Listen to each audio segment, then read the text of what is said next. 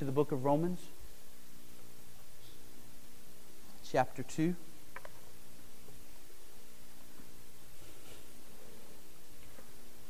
This morning we looked at Romans 2, verses 1 through 3. And there we saw that the Apostle Paul speaks directly to those who are self-righteous, those who are quick to see the sins of others, but refuse to see their own need for Christ. And there Paul highlighted their hypocrisy, the fact that they do the very things for which they judge others. By the way, I mentioned this morning that most scholars think Paul has the Jews primarily in mind. When we look at the Old Testament, how often do we see the Jews as a nation doing the very same things as the pagan nations around them? And so what Paul says happened on a corporate scale there is true of individuals as well. That those who might consider themselves holy and self-righteous, if they would truly look at themselves, they would see they do the very things for which they judge others. And then Paul pointed out that their judgment of others proves that they themselves have no excuse before God. For if they are willing to judge others for these things, cannot God judge them for those very same things? And all of this that Paul says is said out of love. It's said out of a deep desire that the self-righteous would be humbled and would be broken and made able to receive the gospel. Yet perhaps someone refuses to repent because somehow they are entertaining the notion that they can escape God's judgment. And so Paul addressed that idea in verse 3, saying that if others do not escape your judgment and you are but a man, how in the world do you think you can escape God's judgment? Tonight we pick up with another reason that people fail to repent and turn to Christ. Namely, they presume on the kindness of God. Look at verses 4 and 5 with me. Romans 2, verse 4. Or do you presume on the riches of His kindness and forbearance and patience, not knowing that God's kindness is meant to lead you to repentance? But because of your hard and impenitent heart, you are storing up wrath for yourself on the day of wrath when God's righteous judgment will be revealed. I see 4 major doctrinal truths in these 2 verses. And the first truth that I see and that I want to draw our attention to is the truth that God's kindness offers no security for the impenitent. God's kindness offers no security for those who refuse to repent. Our God is kind and merciful. This verse talks about the riches of His kindness. God is not a little bit kind. God is not a little bit patient. He is wealthy in kindness. His kindness is amazing. His mercy is amazing. His patience is amazing. The way He forbears with people is beyond anything that we deserve. And yet, His kindness provides no safety for those who continue to live in rebellion against Him. Every man, woman, or child who lives day to day according to their own ways, refusing to submit to God's commands, and does so assuming that in the end God will just be kind to them and forgive all their sins, though they never repented.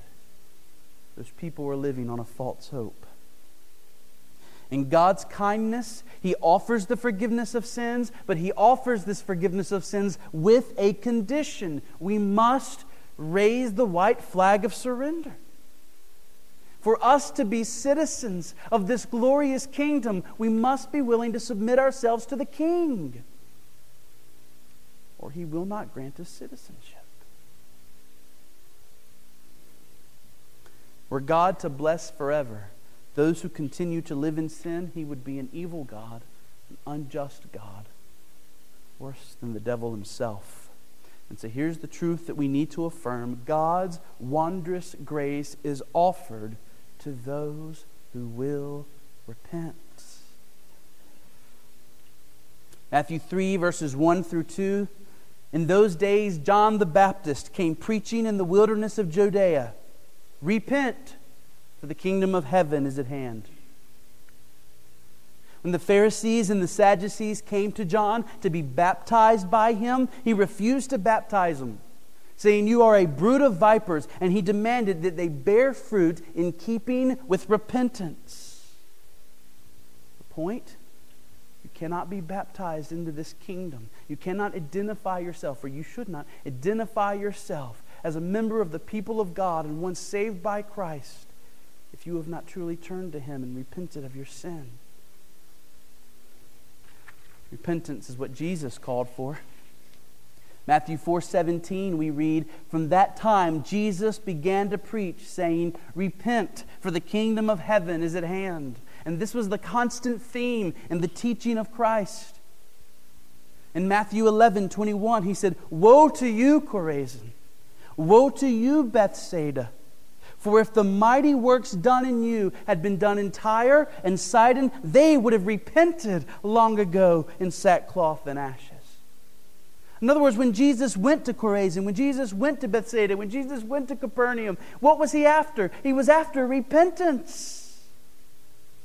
Because they would not repent, He said they would be condemned. Matthew 12:41, Jesus pointed to the example of Nineveh. Remember the great revival that happened in Nineveh when Jonah went and preached there and how they repented? Jesus said, "The men of Nineveh will rise up at the judgment with this generation and condemn it. For they repented at the preaching of Jonah. And behold, something greater than Jonah is here." What was Jesus after? Repentance. In Luke 13, we read, "There were some present at that very time who told him about the Galileans whose blood Pilate had mingled with their sacrifices." And so this is talking about a murderous act of Pilate. And here's how Jesus answered them. He said, "Do you think that these Galileans were worse sinners than all the other Galileans because they suffered in this way? No, I tell you, but unless you repent, you will all likewise perish." He wanted them to repent. He was after repentance. Luke 15:10, Jesus said, "I tell you, there is joy before the angels of God over one sinner who," what? Repents. You see, the call of Jesus when He walked this earth was a call of repentance, a call to stop living your life your own way, forsaking God and His ways, but rather turning to Him, resting in Him, and receiving from Him a new life and walking in that new life. This is the call that Christ still gives us today. Sitting on His throne, that's where Jesus is right now, sitting on His throne in heaven, and He's working on earth through the Holy Spirit, through the Word of God, through the people of God. And what is Christ calling for in our world today? Repentance. Right before He ascended to heaven, He had His disciples with Him. And we're told that He opened their minds. This is Luke 24. He opened their minds to understand the Scriptures. And He said to them, "Thus it is written, that the Christ should suffer, and on the third day rise from the dead, and that repentance and forgiveness of sins should be proclaimed in His name to all nations, beginning from Jerusalem." And you just turn over a few pages to Acts chapter 2, day of Pentecost. Holy Spirit comes down. Peter begins to preach. The people cry out, "What must we do to be saved?" And Peter said, "You must," what? "Repent and be baptized, every one of you, in the name of Jesus Christ for the forgiveness of your sins. And you will receive the gift of the Holy Spirit." The call was to repent. The action that showed you were living a new life, the action that showed that you were repenting and resolving to follow Christ, was submitting yourself to baptism.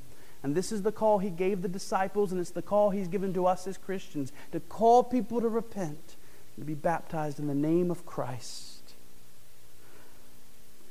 There are many today who are taking a wondrous gift of God and distorting it to justify their sin. The gift is God's kindness and forbearance and patience with them. Every day, God is allowing these people to live. He's giving them breath in their bodies and strength in their bones. Every day, God is allowing them to go about their lives, enjoying many benefits and small pleasures. Even right at this moment, God is preventing billions of people from falling this instant into hell. He's being patient with them. And the purpose of this great gift of His kindness, as we are about to see, is that these people would see God's kindness and it would move them to repent and to turn to Him. Yet how many have taken this gift of God's kindness and distorted it this way, saying, see how God continues to bless me as I continue living my life my own way? Surely this is God's sign of approval. Surely this means it's okay for me to live as I want. If God is treating me kindly today, certainly He will do so in the future and forever. Which is the very opposite of what God's kindness is meant to teach. To presume that God's kindness towards you today means that He will be forever patient with you and will never judge you is to misread the facts. The same God who is patient with unbelievers today has spoken clearly that a day of judgment is coming.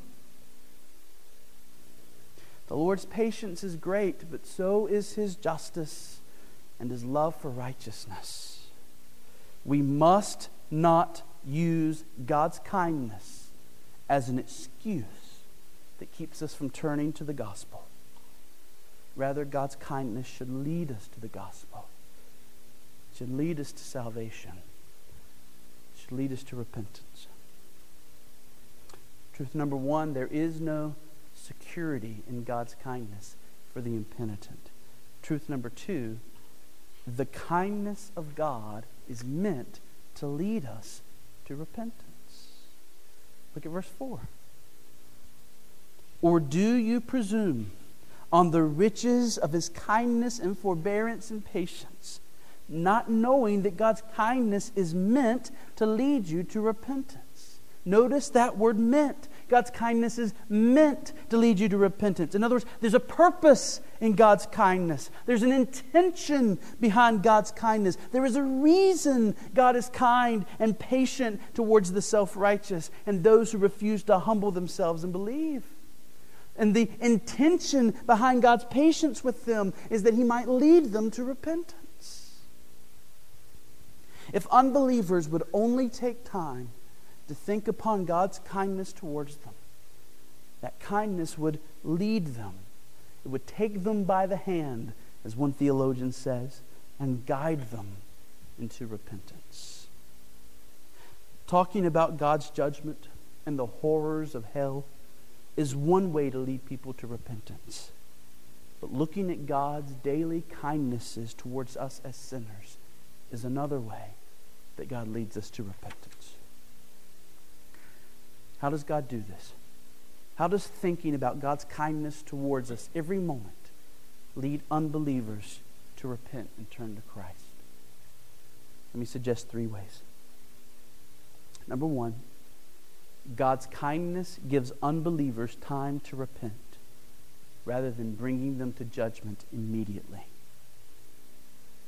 God would be absolutely righteous to cast all of humanity into the pits of hell this very moment. This moment, He would be just for everything we see to disappear and for us all to descend into hell. Every moment in which God puts up with us, every moment in which God is patient with us, allowing us to live before His face a little longer, is a moment in which He is giving us opportunity to repent. Now, I'm speaking mainly to unbelievers here because Paul is speaking to unbelievers here in a sense. He's created this character, oh man, self-righteous, and he's addressing this self-righteous man, and he's calling this man to repentance. And so that's what I'm doing in here tonight. This is grace. We are not promised tomorrow, and God may take the life of someone in this room before this day is over. And if He does, He is free to do that. And none of us will be able to claim that God has been unfair. We can only be thankful that as abhorrent as our sin is before the eyes of God, He has been willing to put up with us for any time at all, that we might repent and be saved.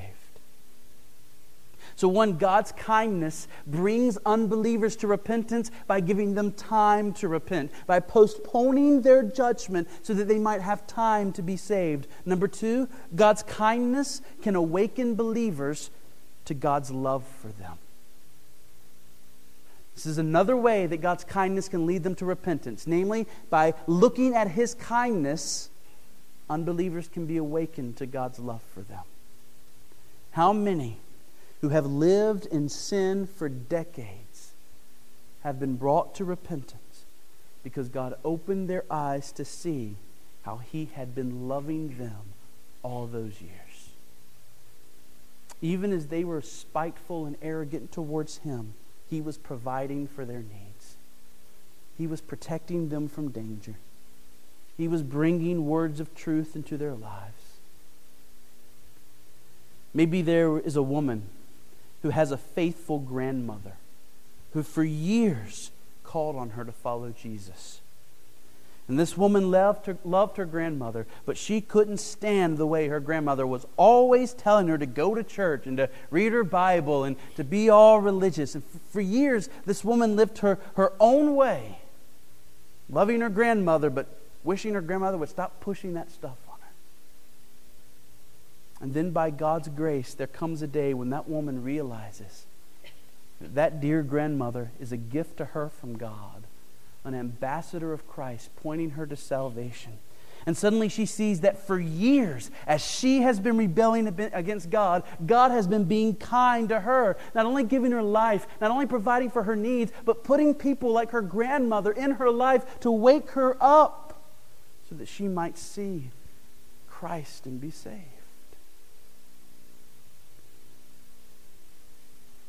There's a lot of people that give a testimony like that. Years I walked rebelling against God while He was being kind to me. And one day God woke me up to see His kindness. It changed everything. Now, by the way, God's kindness can also lead those who are not presumptuous in this way to be awakened to His love for them. Imagine, for example, a dear woman who lives day after day in depression because of things she's done. She is convinced that God does not love her. She is convinced there is no hope for her. She refuses to repent. She refuses to come to Christ, not because she assumes self-righteously that God just is going to forgive her and there's no reason for her to repent. No, she doesn't repent because she thinks there's no way God will ever forgive her. Her sins are too bad. She's messed up too badly. How might God help a person like that see His love for her?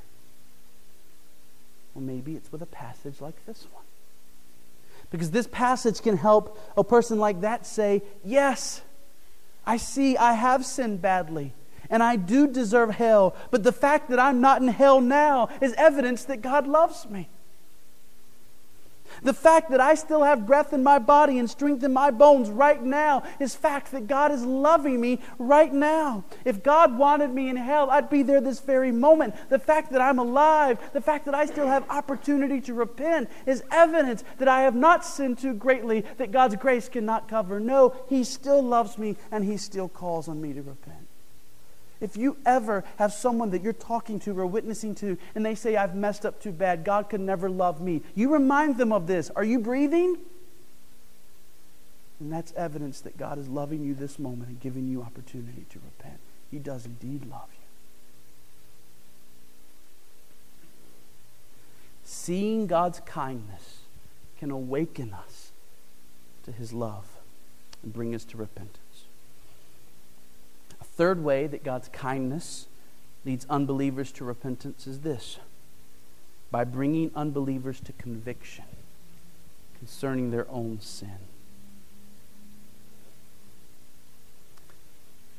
I thought about a possible plot for a story as I was meditating on this point. And this is a bit graphic and a bit of a strange illustration, but I think maybe it will help.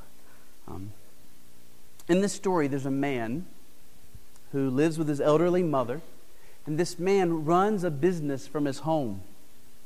This man has one employee who works for him there at the house, and this man is an overbearing boss. He is a cruel boss. He is a tyrant over this employee. His elderly mother, however, is filled with generosity and kindness. This employee cannot stand his boss, and day after day he harbors hatred towards his boss because of how cruel this man is to him.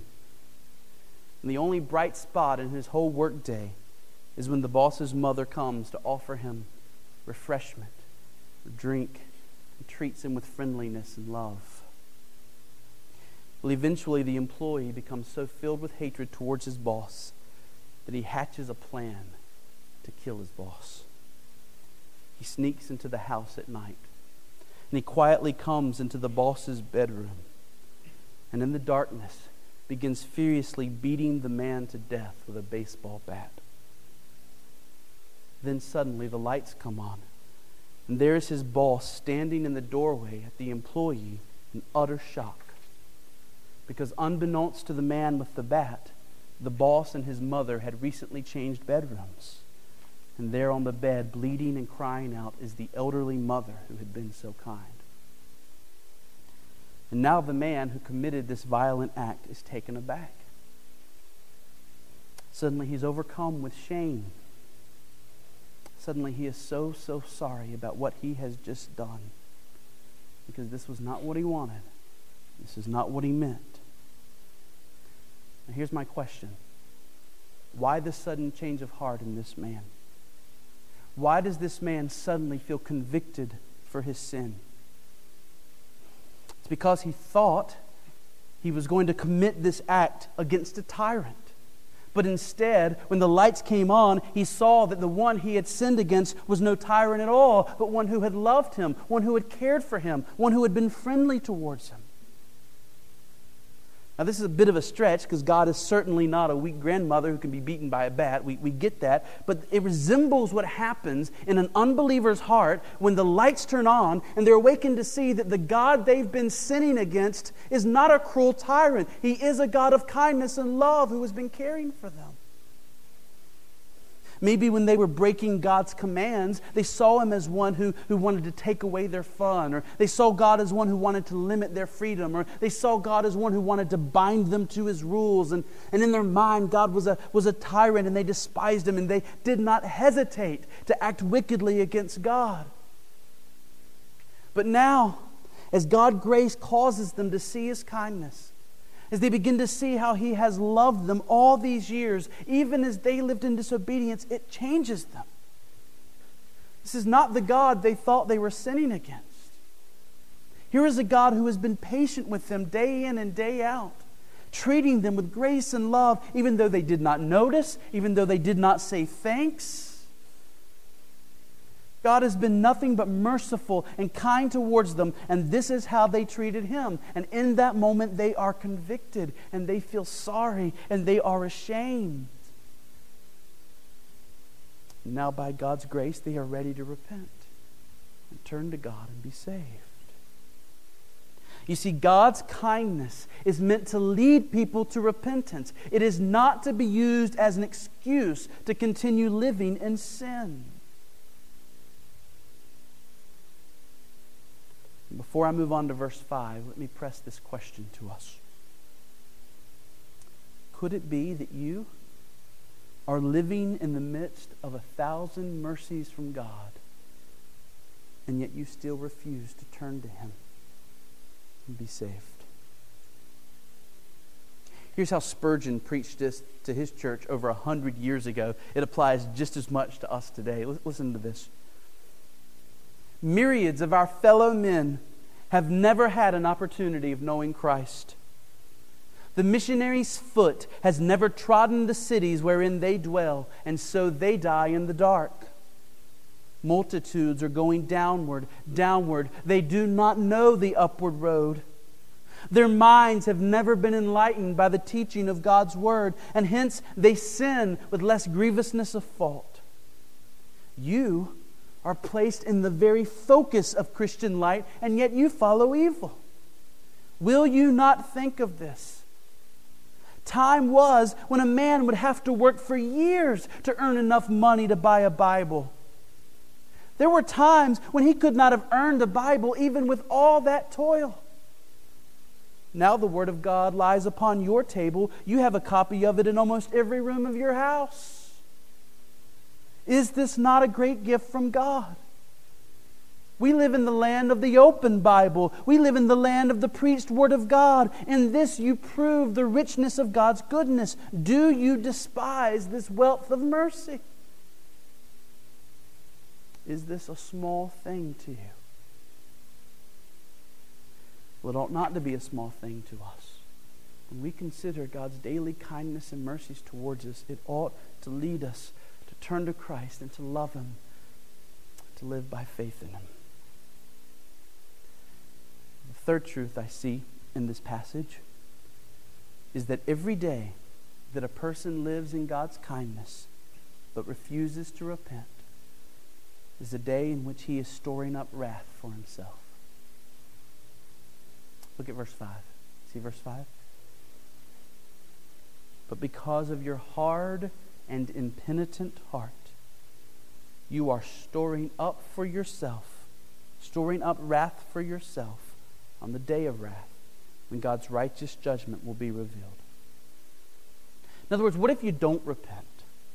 What if you live years and years, your entire life, with God giving you breath and strength and letting you enjoy daily pleasures, and you've lived your whole life and you've never looked at the kindness of God and repented? How then will God deal with you?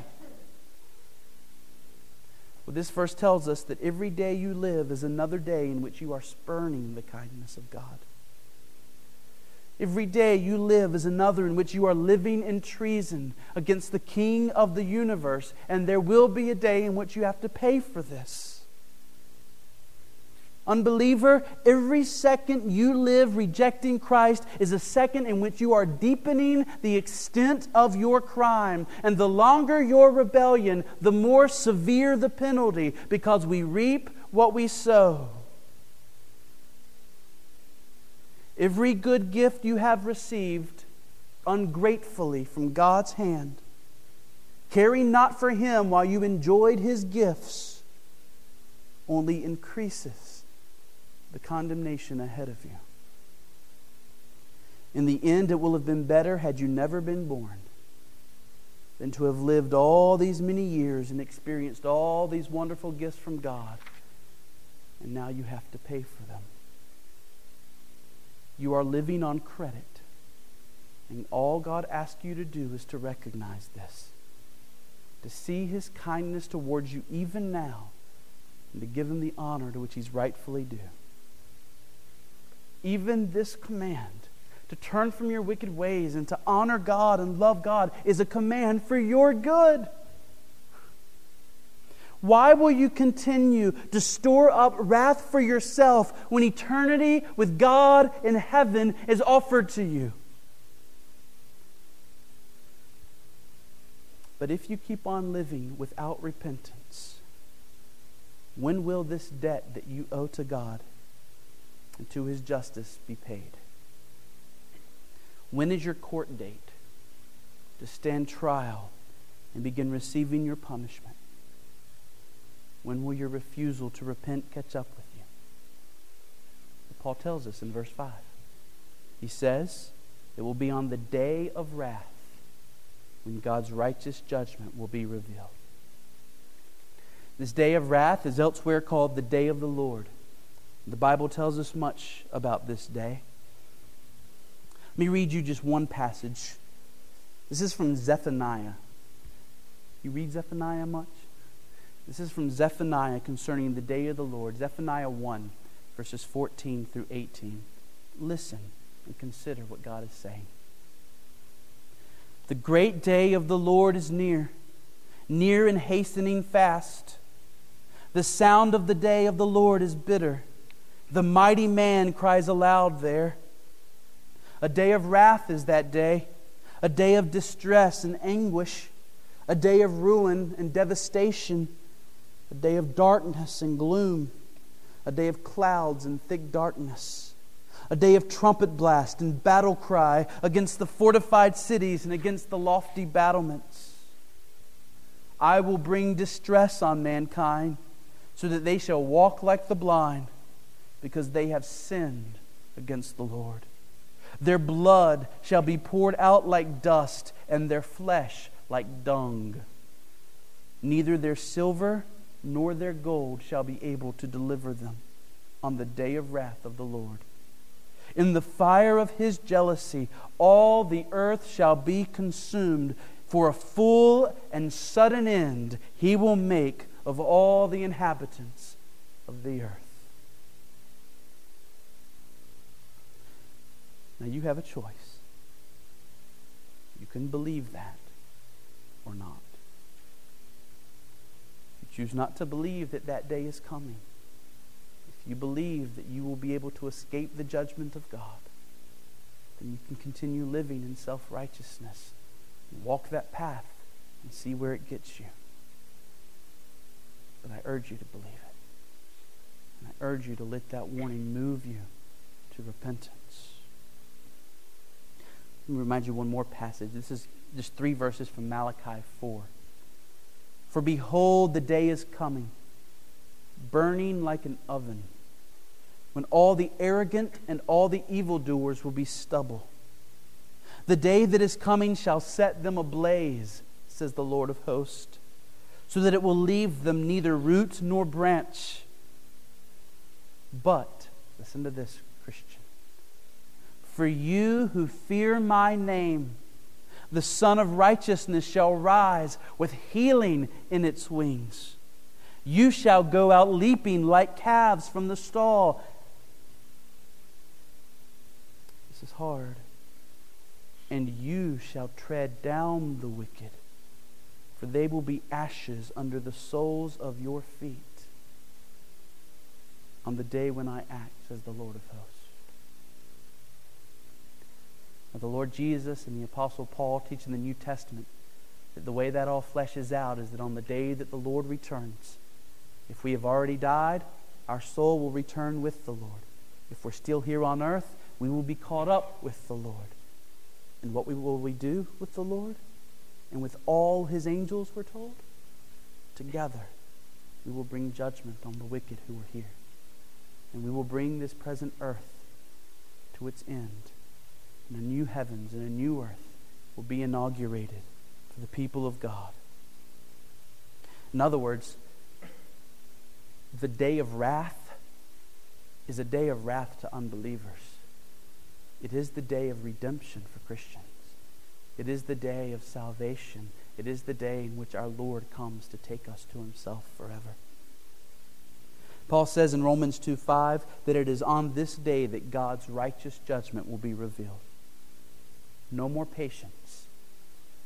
No more forbearance. No more time to repent. God's judgment will have come. For the impenitent, this will be the worst day of their lives. For us as Christians, this will be the best day of our lives.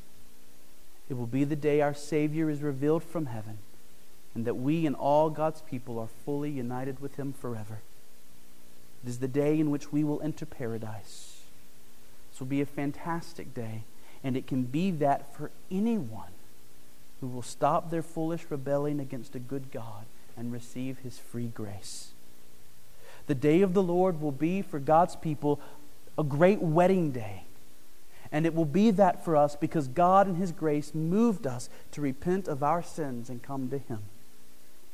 And we who know the Lord Jesus should forever be grateful for this. And we should do all that we can to point others to Christ and to call them to repentance while there is still time. Okay. there any questions about Romans 2, verses 1 through 5?